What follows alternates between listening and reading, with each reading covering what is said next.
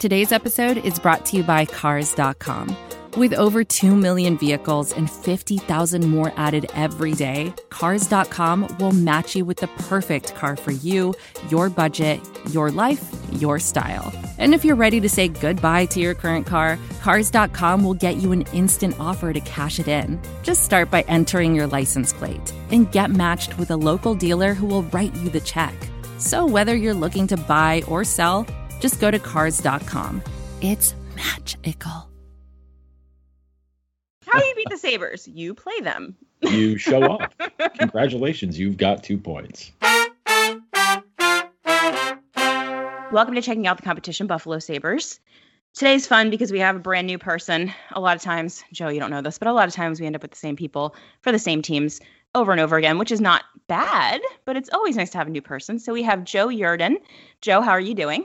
I'm doing great, Kelly. It's nice to talk with you and talk about the Sabres. I guess that's a nice thing to do. Yes. I mean, we're going to talk about the Flyers and the Sabres, neither of which right now are particularly fun to talk about. But yeah, you used to cover them for The Athletic. Is that right? And I think you were with SB Nation for a little while too. Yeah, I covered them for The Athletic. I covered them. I was the Buffalo correspondent for NHL.com for 5 seasons. Fun. I think 6 seasons. I forget. I don't know. Time gets away from you, especially when my first season here was 2013-14, and all I've seen is a lot of really bad hockey. So yeah, it's that way. So okay, let's just get into it. The Sabres have lost their last 7 games. The Flyers have lost their last 2, but then lost a bunch before that. So I guess, I mean, I don't know how you answer this question, but I guess broadly, if you had to pick one thing that is going super poorly for the Sabres right now, like if you can point to one thing that's led to them losing 7 games in a row, what might that be? Boy, just one thing. I didn't say it was going to be an easy answer. Okay, I was going to say this is like picking your favorite pet, except it's not your favorite pet. It's just I don't way. It's picking your least favorite pet, and when all you have are just like rabid animals, and they all crap on the floor, and you're just like, wow, which one of you is the least bad? I don't know. For me, it's a toss up between the lack of offense at even strength, because they don't have any really. I mean, I guess their last few goals have been even strength goals, but who cares when you're losing, when you're getting blown out? And I think the lack of defensive structure, which they had actually really well last year, which sounds surprising because they weren't that great last year, but they had other issues, but yeah, the lack of any sort of cohesion at all, both offensively and defensively, is a big problem. And yeah, it's all sticking out very, very much so. And it's really hard to really blame one thing over the other, because they all connect together. And which is really funny because their team slogan last year was play connected, and they absolutely do not play connected this season. So one of the things, I mean, heading into the season, I don't think anyone expected Buffalo to light the world on fire, given, last season and all seasons before. But you guys got Taylor Hall, and you think to yourself, just as a casual hockey fan, okay, Jack Eichel, now you have Taylor Hall too. Mm-hmm. They might be bad, but I think in our preview, actually, our season preview, we said that they might be bad, but they'll probably be really fun to watch being bad. I think the theory being that like these 2 players that are pretty electric offensively, they'll probably be fun to watch, but they don't really seem to be doing too much either. So is there something you can point to there that's going on? Yeah, well, I think the misleading thing about that move being made was that Ralph's system would open up more because of it, because they were not a very exciting offensive team last year. I mean, yes, Jack had a stupendous season, but they weren't really a get up and go kind of team. They weren't a freewheeling, fire in your skates kind of offense. Like, they were very far from that. And that, a lot of that is due to the part that they stressed being responsible on the defensive end of things, which they were. Goaltending let them down. Special teams let them down last year. But Ralph's offense, I mean, the way it looks this year is a shell of what it was last year. I mean, at least last year you had some signs that if you let Jack just kind of do what he needs to do, good things are going to happen. And if you add a guy like Taylor Hall, well, that gives you at least 2 lines worth of offense that can do that sort of work. But that has not been the case. When you watch them try to play offense, their default seems to kick the puck out to the defense, and then the defense, somebody, doesn't matter which defenseman it is going to take a shot from the point that's either getting blocked and starting a break the other way, or it's sailing way off the mark, and there's no second chance, and the possession is over with.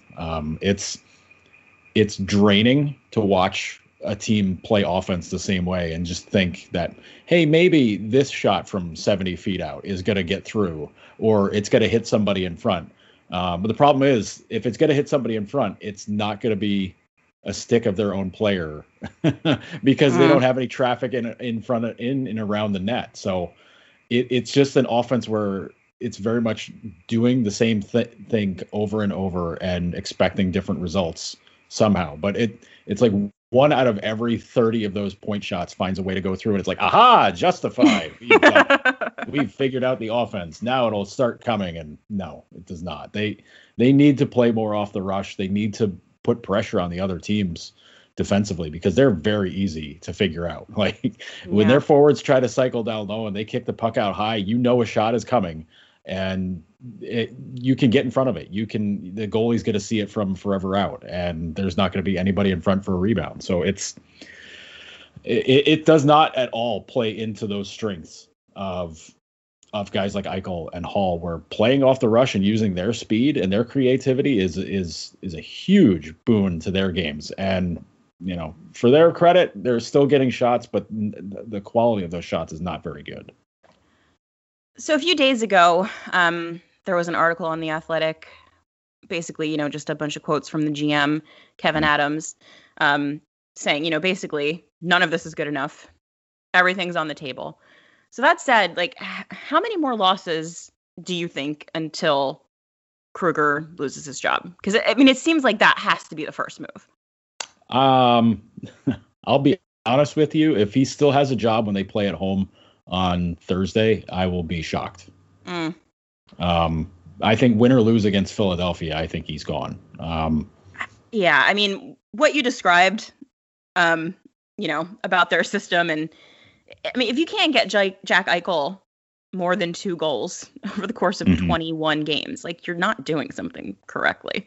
Yeah, Taylor Hall went 20 games in between goals, I think it was. Like, he scored in the first game and then not again until a couple days ago. So, like, that's bad. Jeff Skinner finally got his first goal on Sunday. And that's with him getting sat down for 3 games. And that's when things really started getting out of hand. As far as the effort. Such a weird thing. Like, of all the things, scratching Jeff Skinner, I don't know, like, as someone you just kind of like casually with like half an eyeball on what the Sabres are doing, that seems like a weird way to try to fix the problem. Yeah. And the whole thing with Skinner on appearances, like, even I was kind of like, what are you even saying, Ralph, when he commented about Skinner scoring? I was just like, just say, hey, yeah, I'm really happy he scored. Good for him. Maybe this will get him going. Instead of, he starts off with saying, well, a guy who's made his whole career at goal scoring, finally getting his first one. I was just like, dude, pay a compliment. Just leave it at that. Like, It's not even so much like, if you can't say something nice, don't say anything at all. Like, you can't do that. But, maybe don't give a long-winded explanation as to why you're happy he finally scored a goal. Like, you're just going to, Ralph's a talented orator. He's, he's an author. He's a smart guy. And like, that's just a total punting of a layup question. And instead it just makes everybody look at it and go, dude, just what's your beef, man? Like why do you not like Jeff Skinner, which gets people thinking about what happened to him in Carolina and like why that went south and why everybody kicked him on the way after they traded him. They kicked him all the way out, and why it's happening again in Buffalo.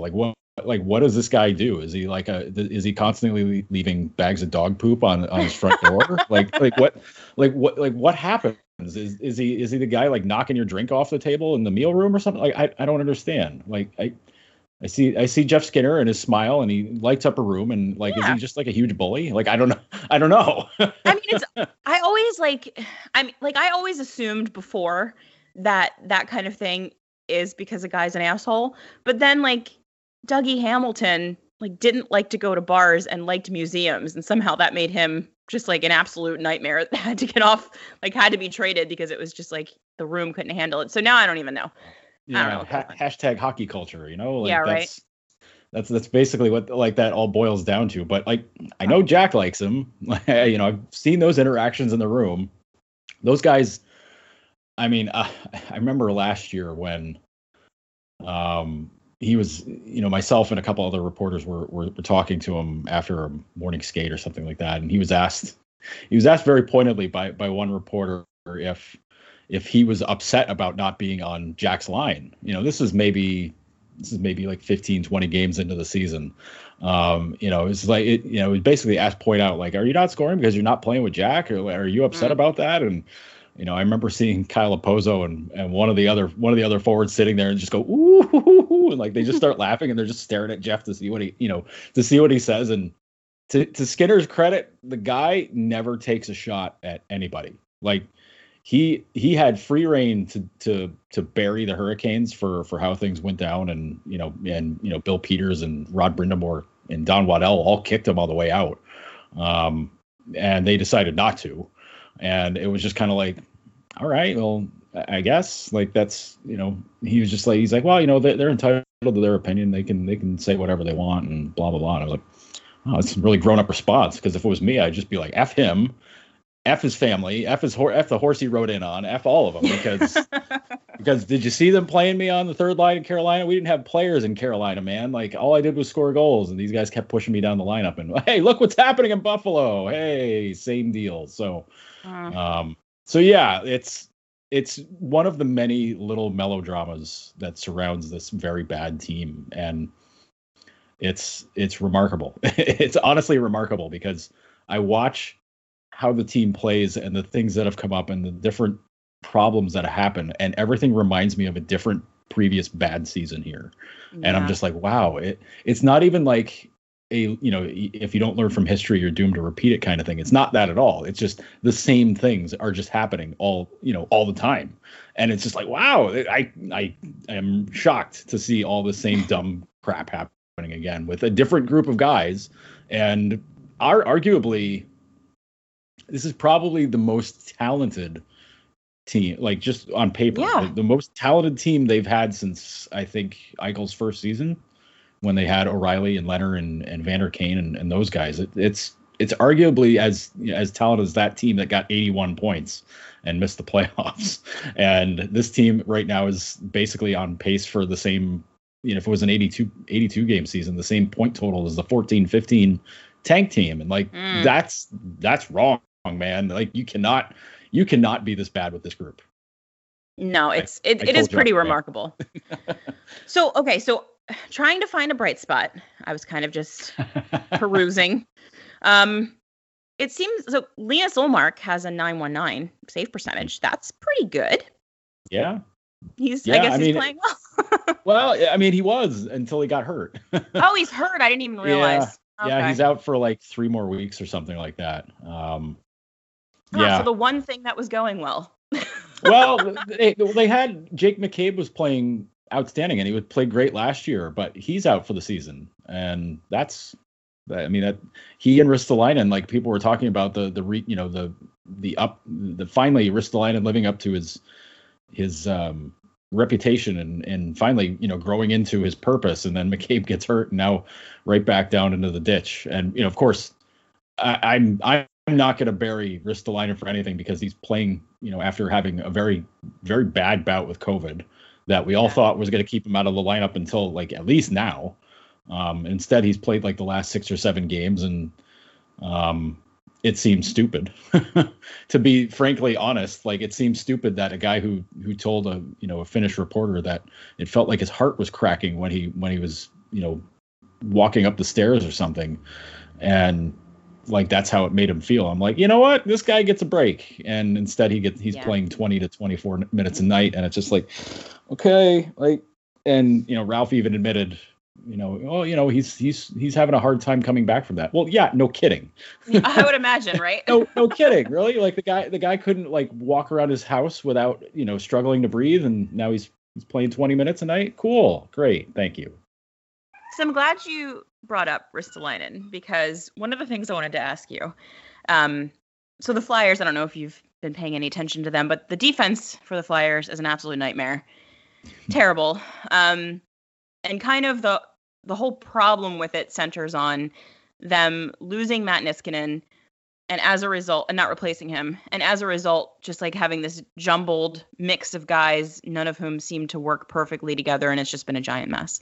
Mm-hmm. So obviously, there's a lot of talk about the Flyers going out and getting a defenseman if they're going to seriously try to do something with this season. And one of the names that keeps popping up, because he's a right-handed defenseman, is Rasmus Ristolainen. I would like you to tell Flyers fans why they do not actually want Chuck Fletcher to trade assets for Rasmus Ristolainen, because I feel, in my mind, it's a mistake. Well, I'm happy you brought up Ristolainen, because I remember being in Philly for a road game. I think it was a couple seasons ago, and during warm-ups, people, the different people I know in Philly are just like, what's going on with Ristolainen? What's his deal? And I was like, well, his analytics stink. He seems to have picked up a lot of bad habits from being leaned on so hard as a young guy on very bad teams, and he hasn't seemed to have given up any of those bad habits. And he just seems to be kind of okay with that, even though he's a great dude. Super honest. Like everything about him is he's just a super dude. It's just everything that he does just makes you crazy, because you're just like, this guy has all the potential in the world. Why is he playing this poorly?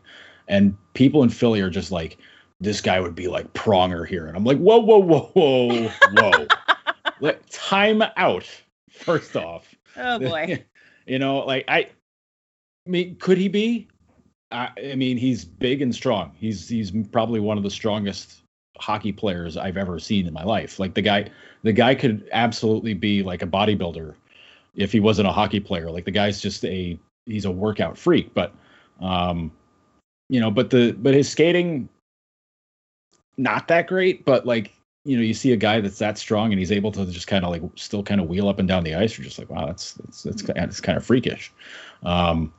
But it's like he's the ultimate toolsy player. Like he has all these things. Like he's got a big slap shot. He's strong. He's physical. But there's just something that you can't quite put your finger on it and say, this is why he struggles at X, Y, and Z things. And you're just kind of left wondering, like, well, when is he going to put it together? Well, it's been what, 7 years now? Yeah, a long Buffalo? time. 8 years? Like, at some point you just stop looking at your watch and saying like, well, when is it going to happen? You just say, no, this is kind of what he is now. And I think I think that's the trouble with what happened this year with McCabe and COVID and all of that, where you're just kind of like, wow, maybe he was finally hit, making that breakthrough where he just found that good way to be a really solid defenseman. Not excelling at a number one level, but like maybe like if he's your number 3 or 4 guy for the next 5-6 years, you're probably okay. As long as you have guys that are better than him that can take up more ice time, then you're fine. And instead it's just right back to the well with some of the old stuff, and you're just like, oh geez, like how much longer is this going to go on for? But I tell you what, ownership here loves him. Like they really love obviously, the guy. Yeah. But I mean, it's lasted over multiple GMs where you'd think like, well, at some point one of these GMs is going to say, listen, like we got maybe not cut your losses, but just say we can get something better in return for him. And I don't think that's the case anymore. I think the book is out on him where people understand what they're getting into, but he has all those things that make, the classic old GM go, ooh, he'll be different for us. Like, right. I've always said that if you put Ristolainen in a playoff atmosphere, you'd probably see a different kind of player, and part of that's because the rule book gets thrown out in the playoffs. But I think also that playing games that mean something, playing, those classic meaningful games, I think he would finally say like, all right, now's the time to go. I mean, we saw it when he was a kid, when he helped Finland win World Juniors. Mm-hmm. And we've seen that in international competition where you're just like, wow, where's this guy been? How does this happen? And instead, you watch every NHL game and you're just, one game he's great, and the next game he's throwing pucks off the glass and icing it, 100 times and trying to be too cute about stuff. And you're just like, geez, man, like, just focus for a second, please. And it just doesn't happen. But I think it's going to get to, I've been saying this for 3 years. The best thing for him is to trade him somewhere where they can figure him out. Because I don't think it would ever happen here. Although they started making progress on that this year, and when things go bad, you don't get lucky breaks. And Buffalo does not get lucky breaks with any of this stuff because, I guess that's where you have to go full Harvey Dent and say you have to make your own luck. But man, they don't do anything to create their own luck here. Yeah, see, that's the problem, is that what the Flyers need is someone to play with Ivan Provorov to shore him up. And it's like 23 minutes a night. And I feel like putting Ristolainen in there is just sounds to me like a recipe for disaster. So how much do you like high event hockey? Because that sounds like that. That would be it. You show Flyers fans like a giant man that plays defense, and literally they can't think of anything except for Chris Pronger, and they convince themselves that whoever this large man is, he's definitely the next Chris Pronger. And it's like, no, he's not. No one ever will be, I promise you. Well, I can remember being at a Sabres. It's funny enough. I was in college in Central New York, and I was my friends and I. We went to a Sabres Flyers game, and it was 2001. I want to say, yeah, I think it was 2001. And it was the last regular season game of the year, and Sabres and Flyers knew they were facing each other in the playoffs in the first round anyways. And I remember we were sitting in the last row in the upper level, like behind one of the nets. And like, it was a crazy game. Derek Plant scored the game winner for Philly, which drove everybody in Buffalo crazy. It was like, oh, he gave up this guy. How does this happen? And we had a ton of Flyers fans in our section. And the one guy who was the loudest one that was heckling us was a guy wearing a Dan McGillis Flyers jersey. Oh, boy. And I was just like, you mentioned how they just love every big hulking defenseman in Philly. And I was like, yep, Dan McGillis was definitely that guy. And now all I ever think of with Flyers fans is getting very badly heckled. I mean, this guy was like an amateur Philly heckler. Because he was like one by oneing us as we walked past after the game. And we all had like different jerseys on because some of us were just psychos that weren't Sabres or Flyers fans, and we were just like there for fun. And he's one by one. My one buddy's got a Grant Fuhr jersey on. He's like, "Hey, Fuhr, go do some more coke." And he's just like, "All right, buddy, whatever." I'm just like, that's actually a horrible thing to say. Thanks.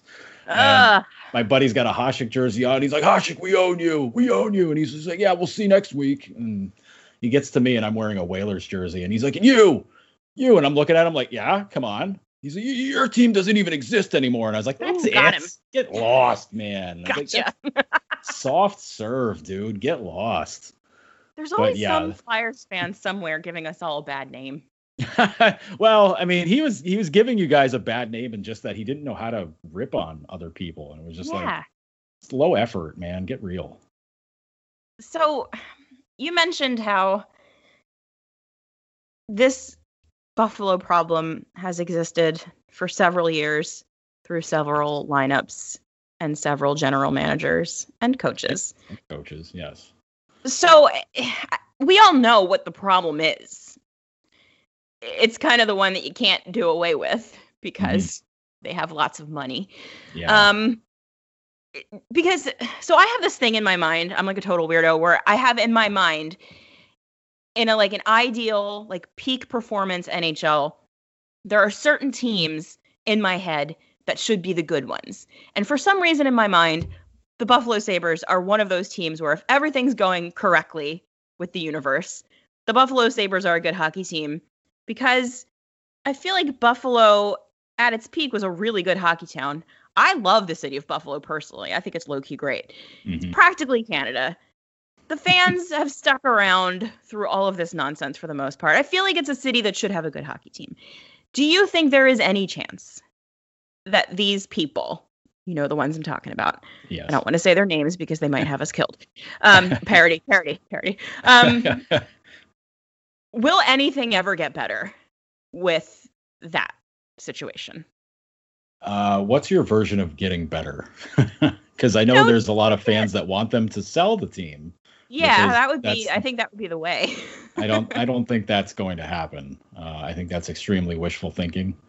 Unless it gets to a point with them where they decide, like, we just rather would focus on the Bills all the time, and that would be cool. And I honestly don't know if Brandon Beane and Sean McDermott would love that too, because if they got to focus all their attention on one team, that means they got to hear from them way more and have them be like, maybe, have you heard about Tim Tebow? We might want to get him. Like, he retired from baseball, and like he's been done in football for a while.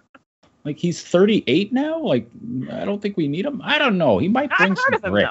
Yeah. But like that's the kind of conversation that I imagine would happen when if Terry shows up to be like, hey, how about this guy? And the difference being that when that conversation happens in the hockey offices, it's taken for absolute, okay, yeah, we'll do that. Like, no, do not do that. I think that the solution everybody wants is to have a president of hockey operations as kind of a go-between ownership and the GM, and I honestly think that's a great idea. The problem there being they tried that, and it was with Pat LaFontaine, and it lasted 4 months, 3 months, 4 months, and it didn't work. For various reasons, it didn't work. And I think that their experience with that was so poor that they're just like, we don't need that. And, hard-headed executives can sometimes just be that way, and just say, like, listen, this is not a circumstance that we're looking for. That's why I think with Ralph, and I think they like Ralph quite a bit. I think ownership likes Ralph very much. I don't think they're very eager. I don't think they want to fire him. But I think I could see him getting booted up to management when, can have a very carefully worded statement and say, like, listen, we appreciate Ralph's insight and everything. We want to move him upstairs. And, coaching is just not benefiting him right now, and it's not benefiting the team. We'll get somebody else in here, whether it's Bruce Boudreau or, Gerard Gallant, or I don't think Claude Julien would be eager to jump into this fray, but, or if it's somebody else from within, which, you never know with this ownership. You don't know if somebody who's already currently in the organization somewhere, they're just kind of like, I think he would be a good coach, even though he has no experience. Put him in there. Like, let's go. Like, I can see, like, any of these things are possible. But as far as them taking off, I don't see that happening. They've invested so much money in building stuff up around the arena area. And so much of that is in place for not just the Sabres, but also for planning down the road for when they get a new Bills stadium built downtown. And I do appreciate that New York State already told them, like, listen, we ain't got money. Like, we're not pitching in. The COVID really put a bite on us here, guys. So if you think we're going to give you money for building a $1 billion stadium downtown, you might be wrong. So I mean, that might delay things for a while, but again, you don't know. You don't know how if you got billions of dollars sitting around, you can change opinions pretty quickly. But I think changing the executive structure, which I can't really believe them doing, seeing how they spent all the time after they hired Kevin Adams firing everybody else that they had, but I think they're at a point now where they need a buffer, and they need a buffer that they trust, not necessarily So, and they're very reticent. The reason why they hired Kevin Adams is because they said part of what they felt was that they were let down by NHL suggestions in the past, which in hindsight, looking back at those choices, hey, listen, I don't think anybody thought Jason Botterill was a bad choice to be the GM. Yeah. He was on everybody's short list to be a GM eventually. I don't think anybody faults them for hiring Dan Bylsma. Mike Babcock stiffed them and went to Toronto instead. So Bylsma was number 2 on the list. Well, okay, they got their guy. When they hired Phil Housley, it was the same deal. Like Nashville was just fresh off a Cup final appearance, and he was on the short list of like, well, this guy's gonna be a coach. Like there's no doubt. And it was too much of a slam dunk to go hire the former standout player, Sabres player, to bring him in a coach. So all these suggestions they were still done with familiarity. I mean, they had interviewed Botterill back in 2014 when they hired Tim Murray. So it's not like these were people that they were unfamiliar with, but they felt that the NHL guiding hand in all of this was a problem. And that's why they kept it in house, because they're like, well, listen, if people are going to let us down, we're going to be let down on our own. Well, be careful. Did it. Be careful how that works, because you might just get your wish. But I mean, Kevin Adams has been put in an absolutely unenviable position with all of this. Yeah. Going out and getting Taylor Hall was a great win, but maybe letting Johan Larsson get away was a problem. Deciding that they didn't want to keep him around when that line with Oposo and Girgensons was fantastic last year. You'd think you'd want to keep that together, but they had no interest in keeping Larsson around, which, that's fine in a vacuum, but you went out and got Cody Eakin to replace him, and Cody Eakin's defensive metrics are terrible. Yeah. You're not going to create the same magic with him. So, it's one of those things where, they do have an analytics person in Jason Nightingale, but they could probably use a team to do that. But again, deciding that if they want to hire people to do that, that's all on ownership's shoulders. And if they decide they don't want to do that, then for a team that's where all the rumors say that they're supposed to be being frugal about things and this, that, and the other thing, you'd think you'd want a robust analytics team to be able to find those diamonds in the rough everywhere that people are ignoring because they don't do the flashy things, but they do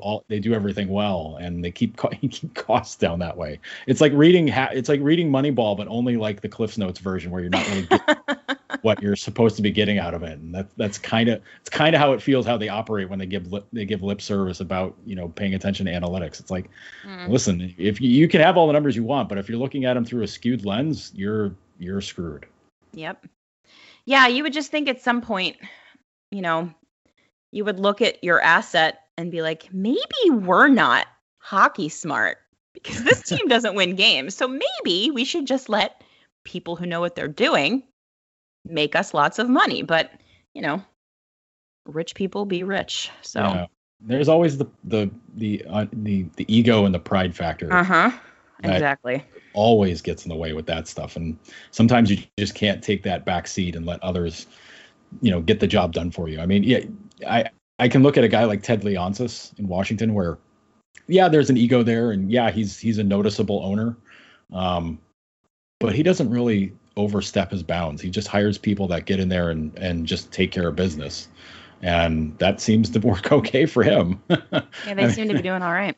I mean, well, at least on the hockey side, anyways. I mean, I can't really speak to how the Wizards are doing, but I'm sure I know that hasn't been as successful. That's for sure. But it's just like, at some point you just got to look at things and go like, what, we got to figure this out. This is getting to be too much. I mean, the last time this team was in the playoffs was the year they bought the team, and they didn't really have a hand in getting them to the playoffs that year. And I'll never forget watching Game 7 of that playoff. And once I saw Danny Briere score for Philly in Game 7, I was like, well, see you later. That'll do it. Because Buffalo doesn't overcome having ghosts haunt them like that in playoff series. And, little did we know that their future ghost was also on Philly beating them in Billy Leno. That's how long ago this was. I know, right? That was a a very long time. I mean, to be fair, the Flyers may have technically had more success since that season, but, not great either. So, I don't know. I look at Philly and I'm just kind of like, there's some really good pieces there. Like there's some really good talent, and like you got the goaltending thing figured out. I know Hart's had some ups and downs this year, but whatever. That kid's great. Provorov, like same thing. I see flashes of him where I'm just like, wow, this kid's a beast. Mm-hmm. And I know there's struggles there, and I know they've been basically trying to push Gostisbehere out of town for 2 years, and I'm surprised he hasn't wound up in Buffalo somehow. I'm honestly shocked that hasn't happened. But like with everybody else, I mean, like people were ready to throw Giroux down the stairs a few years ago, and it's like he just keeps going. I mean, Couturier is incredible. At some point Morgan Frost will get his opportunity and show people like what's up. And I don't know. There's just for me, Philly's a team that's always teasing hope, which I'm sure is part of the problem. But I just see them and I'm just kind of like, yeah, you know what? At some point they're gonna get another guy or two, and then they're gonna be a huge pain in the butt for everybody. And yeah. I thought last year was going to be that kicking off point, because suddenly they were just like a 100-point level team. I was just like, whoa, okay, Philly arrived. All right, they're here. And I know it's different this year, but I know it's frustrating this year. But like I look at them like, if Pittsburgh gets in the playoffs over them, I would be angry forever if I was a Flyers fan, because it would just be like, Pittsburgh looks like they're on death's door. Mm-hmm. I said that before the season even started. I was like, I don't trust them. I said your playoff teams are Philly, Boston, the Islanders, and who am I forgetting? Capitals. Thank you. Yeah. God. Sorry, new division for as far as Buffalo is concerned. I know. But like those to me are the 4 playoff teams. People are like, wow, no Pittsburgh. I was like, listen, unless Crosby goes, Superman and Malkin follows him, I just don't see it. Like I didn't trust Jarry. I didn't trust any of their defense.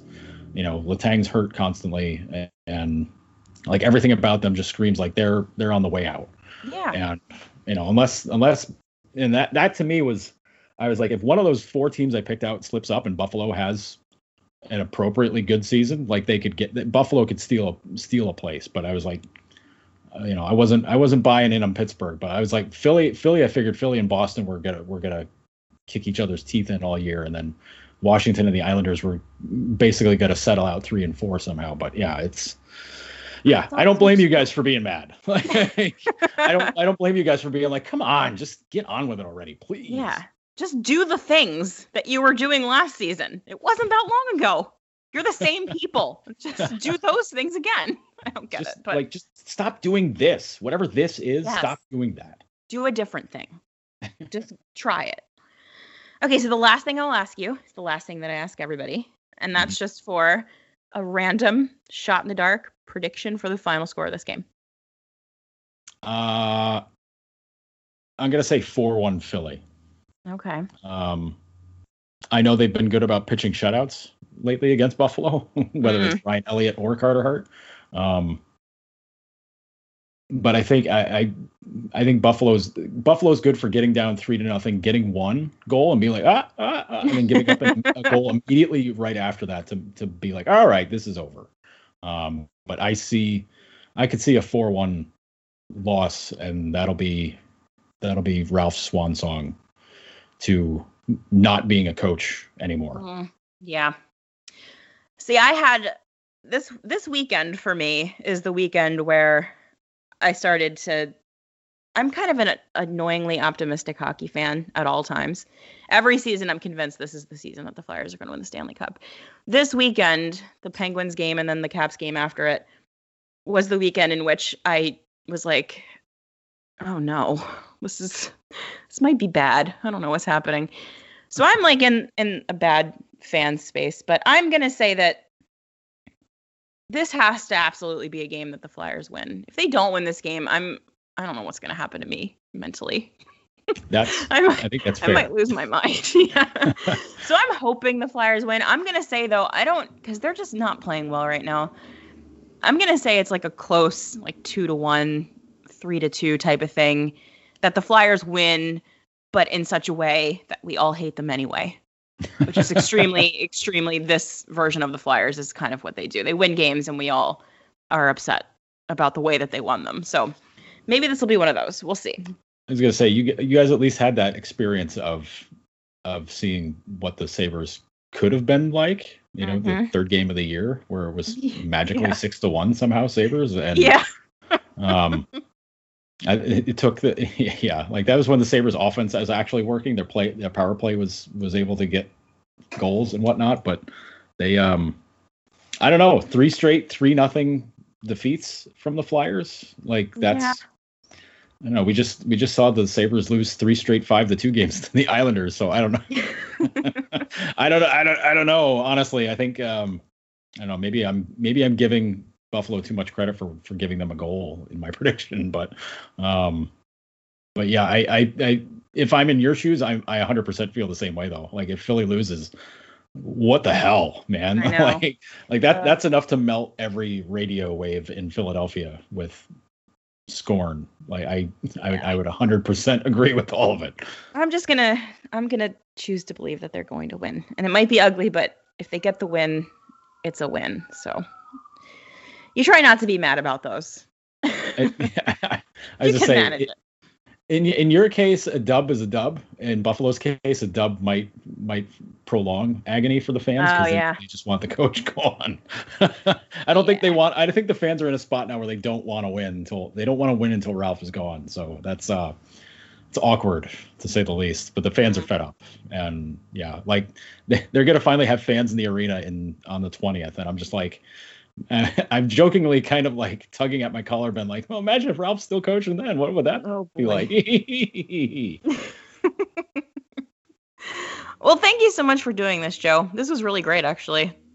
I warned you that I was a rambler, and it was outstanding. I love a rambler. It makes this so much easier for me. Well, Kelly, I really appreciate you having me on to talk about this incredible sinking ship of a team, and actually not having it be about the Flyers being the sinking ship. I suppose that's sure that's a treat for you guys to be able to look down on somebody else and be like, wow, they stink. Wow, that's incredible. Yeah, at least we have the Sabres. There's that. Where can people find you? I almost did a spit take on that, so thank you. Where can people find you on the line if you want them to find you? You can find me on Twitter at my name, Joe Yerdon. I'm very easy to find. You can do a search for the hashtag Noted Jerk, which is my longest favorite running joke of all time. You will catch me on Die by the Blade on SBN. I'll be writing a column whenever this thing decides to get figured out, or if it doesn't. But I've been cooking up something this week to throw up there because boy, something's got to be said about all this. But you can find me there, and also every Thursday on That Hockey Show with Paulie Cuthbert and a whole host of others covering the whole league. And I have my eyes on the Eastern Division for that. So it's there's a lot of places to find me, and my voice is getting around a lot further this time around. Awesome. That's great. A lot of good stuff there. So I hope you enjoy the game. I hope, as much as you can. I hope we enjoy the game. Hopefully it's at least entertaining hockey to watch. I'll take that. Well, I think that might be a low bar. Big ask. Yeah. But I think Sabres fans are firmly in the Statler and Waldorf seats watching the games now, where it's everybody's trying to not become Joker-fied by everything. So I think the Statler and Waldorf life is a much better way of handling this whole mess, because boy, it's a lot of losing. Well, thanks, Joe. I hope it gets better for you at some point. I really do. Everyone, enjoy the game. Go Flyers.